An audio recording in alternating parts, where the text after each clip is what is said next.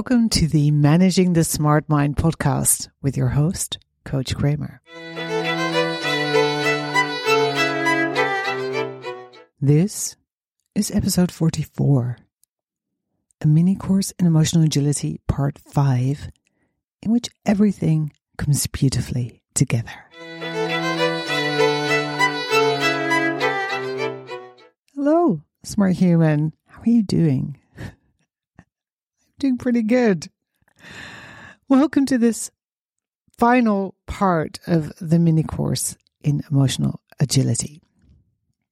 I know it's been a lot, but this stuff is massively important. I think they should even teach it in school, for example. But since that isn't happening yet, if you're homeschooling, you know what to do. Here we are. So today, I'm going to bring all the things you learned about your emotions and how to manage them in the past 4 lessons together and show you how to integrate them and apply them in your daily life. Because it's all very well knowing all this stuff, but of course, it's completely useless until you apply it. I'm going to give you a decision tree for emotions. I fucking love decision trees. They're so fun. As well as my shortcut for emotional management. So stay put. But first, a quick reminder of where we're at.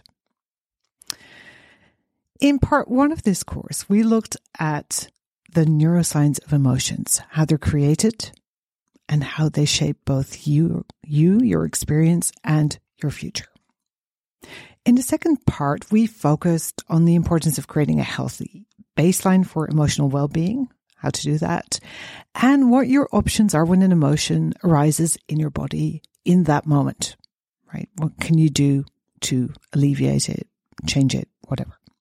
In the third part, we explored how your thoughts color and contribute to your emotions and how to be more intentional about that. And in part 4, you learned about solidified stories. So fun. Thoughts that have become patterns and create the same emotions over and over again. And by the way, of course, if these create a very positive result in your life, you want to keep them, right? You don't necessarily want to go change them. Now, today I'm going to take you through some real life situations where emotions arise and show you the different options you have of dealing with them. And to help you do this, I've also created a workbook to go with this course, which you can download using a link in the show notes. I really recommend you do this. You'll also find an outline of all 5 episodes, as well as transcripts and a handy overview, right? The decision tree, you know I love me a visual, which will help you decide what to do with your emotions when they arise. It's a handy guide. So if you're not driving or doing something else, why not go and download it now, right? Pause the podcast and go download it. It will be massively helpful. And if you're driving, do not worry. Just listen to me and try to visualize as we go along. I want you to picture a bubble with an emotion in it. It's vibrating a little, right? Emotions are kind of energy expressed through your body. So this is an emotion arising, it's bubbling up.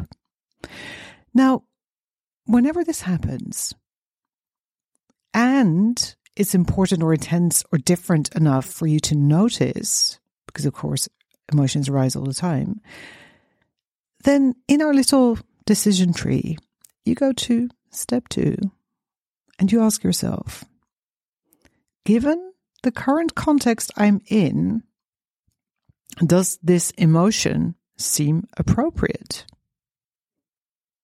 Right? We have this bubble, the emotion arising. And you think, does this make sense? Right here, right now. Let's say you're burying your cat, for example. I certainly hope not, but let's say you are. And you feel deep sadness. I would consider that emotion appropriate, and you may too. Although I can't stress enough that the answer to this question should be a personal choice, right? Not one determined by societal or cultural values. We have enough trouble with that as is. So if the emotion does seem appropriate, if you're like, yeah, I want to cry when I'm burying my cat, then you move on to the next question in our little decision tree. Is this emotion a response to a shock to my nervous system? For example, were you scared by a loud noise, a traumatic experience, like witnessing an accident or something like that? Did you suddenly, I don't know, out of the blue, someone pushed you? If the answer is yes, first order of business is to do anything you can to regulate your nervous system. Do like animals do, right? Shake it off, roar, sob, cuddle up against a loved one, hit something, not a person, don't hurt yourself. But do anything that feels like a good way for you and your body to allow your nervous system to settle. You can also use the emotional processing technique if that feels appropriate in a situation, but usually in these situations, you really want to get very physical. Okay. If the answer to that question is no, your nervous system has not been shocked, right? The emotion does make sense, but it isn't like this big scare or big thing happening. Then you have a couple of options. And my preferred first step is, as you probably know by now, to simply note the emotion, to notice it. Let's say you're grieving the end of a relationship. Simply noticing that you are experiencing sadness can create the space you need to properly grieve. So instead of constantly saying, I feel sad, which has the potential to call in all sorts of thoughts that try to make you feel better or judge you for feeling sad or, even both, you can simply say to yourself, I notice sadness. I notice sadness in my body. Or just sadness, as if you were labeling items for storage. Now, after that, once you've created that space, if you would like to clear up at least part of the emotion, you can go on to allowing and processing it. And this is what podcast episode 16, What You Can Do to Feel Better, explains in detail. And yes, I've included a transcript and summary of that episode in the workbook I mentioned above. Okay, so if we're going back to our decision tree, starting with the emotion hovering in a bubble, we now have gone down one step, answered the question, does it feel appropriate to me in this context, with a yes, and then kind of gone left, right, in our tree, and explored two options, dealing with a shock to the system, and when that's not applicable, allowing and processing. Okay. Now we're moving on to the opposite answer to the question, does this emotion feel appropriate to me in this context? No, or no, not really. And remember, this is your answer, not someone else's. You maybe feel anxious about flying and be totally okay with that. But if the anxiety is interfering with your desire to travel the world, and boy, do I know about this, I was terrified of flying and wouldn't get on a plane for over 10 years. Ask me about that another time. Then the answer would be a no, it does not feel appropriate. Or maybe you're building a business and part of that is speaking to groups of people, which causes you a minor level of anxiety. You may decide that that's perfectly okay and to be expected. In fact, this level of anxiety for you is exactly what you need to energize you and help you focus during the talk. But if the anxiety completely paralyzes you, makes you nauseous, makes you not sleep for weeks, etc., then I'd put it in the not appropriate in this context bucket. So we're now at a point where you are experiencing an emotion that not only do you not like it, it also feels inappropriate in this specific context. Now, the first thing I love to do in cases like this is to keep it very simple. So I always ask myself, is there an easy fix? Is there a shortcut? I mean, I always think, like, even when I had my business as a photographer, I always used to say, listen, I'm a very lazy photographer. And yes, I work very hard, but I don't want to create extra work for myself, right? So when I'm taking pictures, I want to do it in a way that I have to do the least amount of editing. It's just smart. So same here. Is there an easy fix if you're experiencing an emotion you don't like? Can you simply change your state? As we talked about earlier, right? Like through changing your situation, your setting, using scent. We went over lots of options in the second lesson of this mini course. And if so, just do that, right? Just reset your state rather than dwelling for hours on the how and why of this emotion and where it comes from, how can you fix it, etc., etc. Unless or until it becomes a bit of a pattern. In which case you want to travel all the way to the right and down to the last part of our decision tree. What you do if there is no easy fix and or it is a recurring pattern. So if you can't think of an easy way to reset the way you feel, or you're noticing a pattern, you want to take some time to dive deeper. And if this is not a triggered trauma response or phobia, both of which can definitely be addressed, but preferably by a certified professional, then you want to look at the thought patterns underlying the emotions. And this is what we focused on in lesson 3 and 4, where we explored both underlying beliefs and solidified stories and how they color our experience and thus our emotions. So there you have it. Create a healthy emotional baseline and then use the emotional decision tree. By the way, I am now picturing a very emotional weeping willow. I use the word emotional decision tree.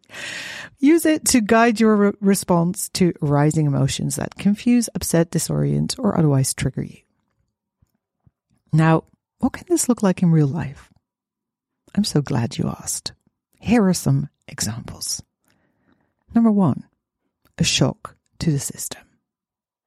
It was early morning, I'd say around 6 a.m. Both my daughter and I are early risers, so we were downstairs. I was sitting on the sofa wrapped in a comfy blanket, drinking a delicious double espresso with whipped cream. She was at the other end of the living room where we have a massive table and around the corner our kitchen. She'd made a large cup of tea using our cooker, which has like this instant boiling water. She put it on the table, turned around, walked about 2 meters back to the kitchen to get some bread and cheese when we heard a massive bang. Her supposedly heat-resistant Duralex glass had exploded in not just 5, not just 50, in what looked like 1,000 pieces. There was glass everywhere, and not just big chunks. The tiniest needles of glass were embedded in the tabletop where she had stood only a couple of seconds before. If she had been sitting down at the table, her face would probably have been covered with like infinite amounts of shards of glass. This was definitely a shock to the system. We were literally in shock for the first couple of seconds. This is that kind of what the hell moment when your brain is trying to make sense of what's happening. And we were shook. There was a loud bang. There was glass everywhere. It was a shock to both our systems. Definitely not a situation where you want to start working on your thoughts. So instead, after I got her safely out of the glass-covered part of the room, we hugged. We co-regulated. We talked it out. Right? We soothed it. I don't know how to say that. Our nervous systems.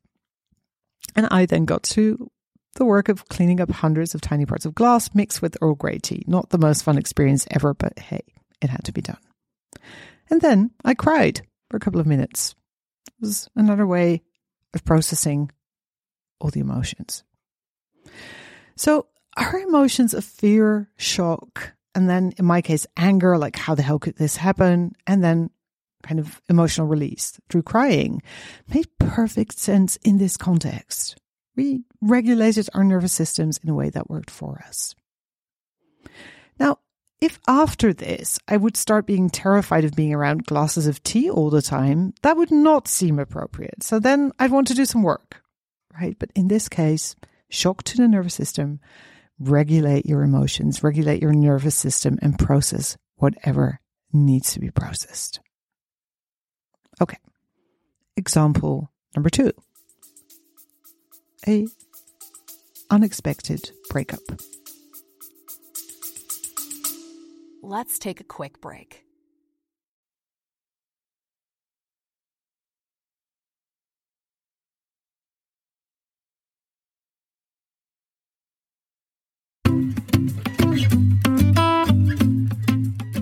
Hey, smart human. You're probably listening to this podcast because you want to learn how to manage that smart mind of yours.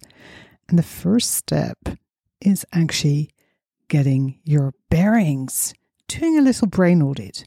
And I have the perfect tool for that, the Mapping Your Unique Brain Workbook.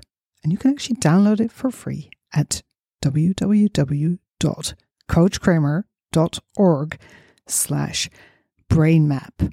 So that's coachkramer.org/brainmap.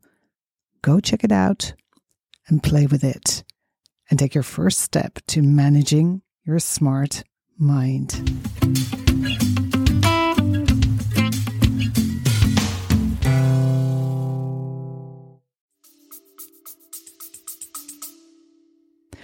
When someone breaks up with you in a way that you weren't expecting, that can also be a shock to the system, but in a different way.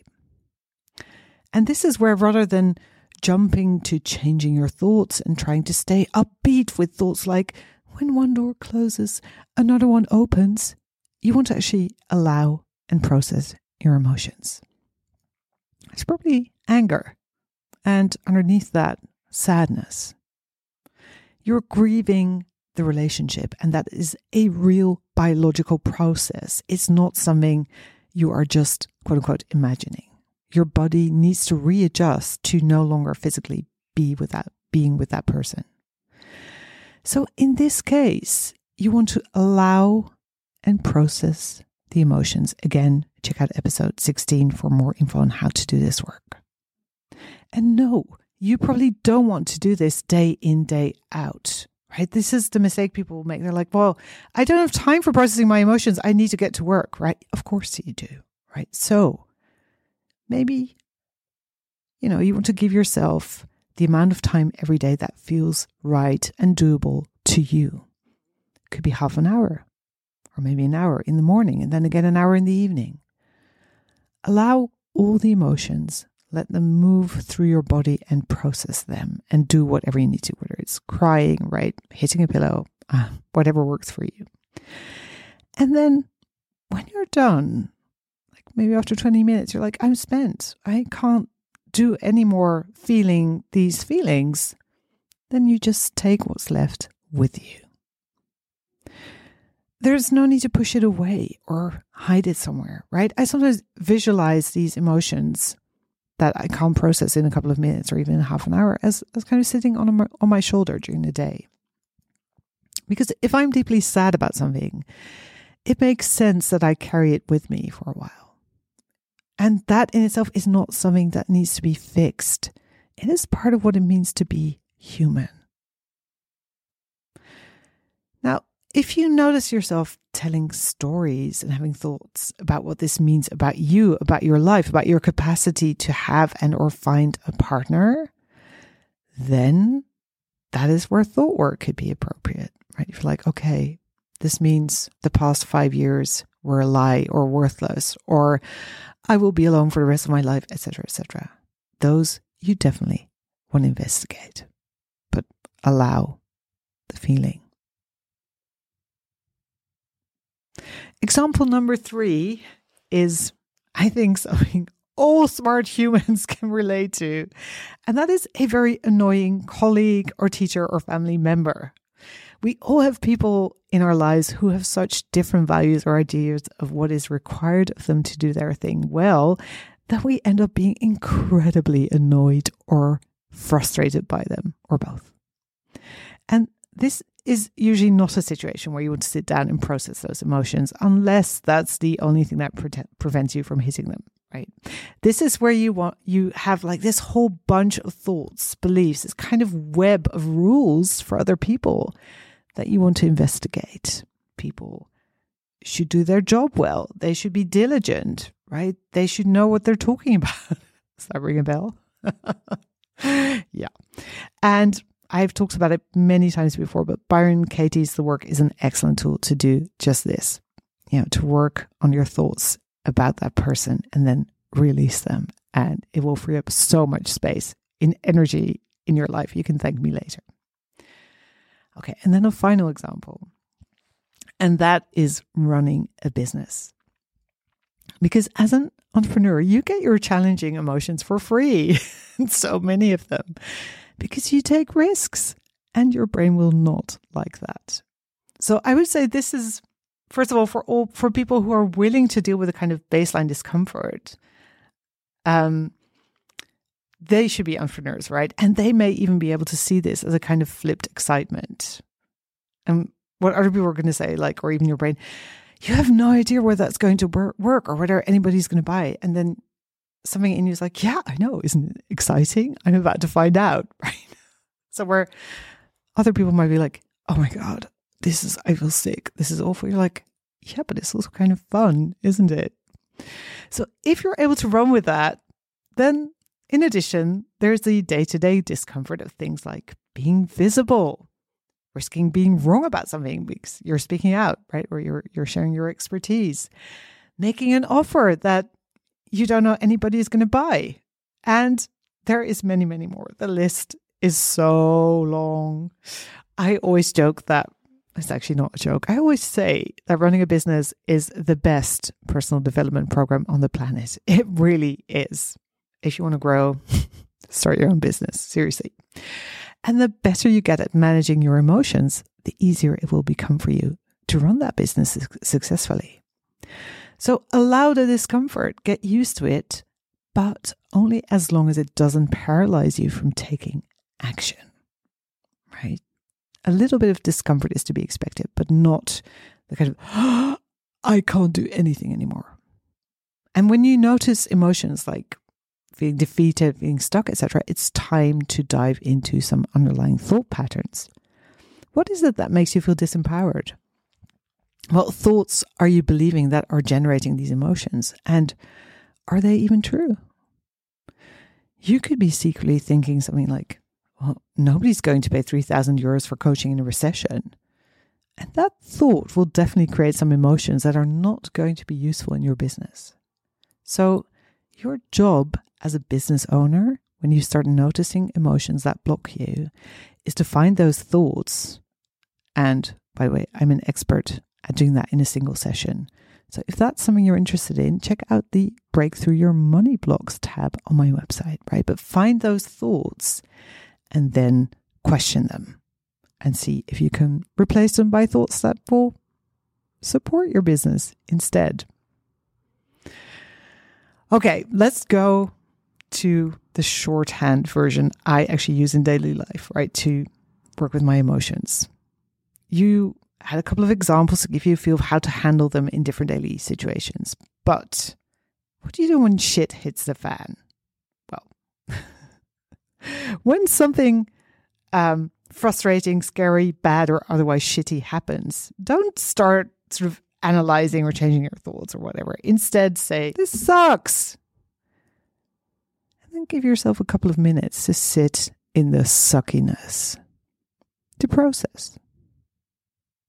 After that, simply ask, now what? And then you'll be right on track to do whatever you can to mitigate the situation, right? Your smart mind will figure it out. And without having to expend lots of energy on suppressing your emotions, because you've given them room, you got to be pissed off for a while. So, my magic formula, this sucks. Pause, sit in it, and then, now what? There you go. My secret formula for emotional health. Okay, so wrapping it all up and tying it up with a nice bow, you now know an awful lot about emotions and how to manage them. And it's time to put all that knowledge into practice. So over the next week, whenever an emotion stands out, use the emotional decision tree and treat it appropriately, right? Accordingly. And I have to warn you, this can actually result in a massive increase of energy, confidence, and calm, and maybe even success, just so you know. And don't forget to download the workbook to go with this 5-part mini course, which probably doesn't make it so mini, but there we are. Link in the show notes. Check it out, do the work, and have a beautiful week. Bye-bye.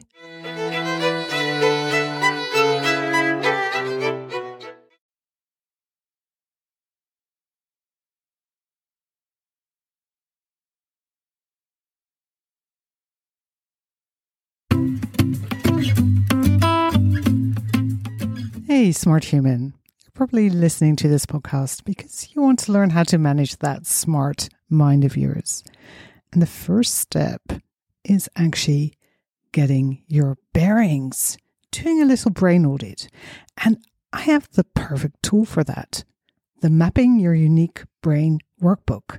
And you can actually download it for free at coachkramer.org/brainmap. So that's coachkramer.org/brainmap. Go check it out and play with it and take your first step to managing your smart mind.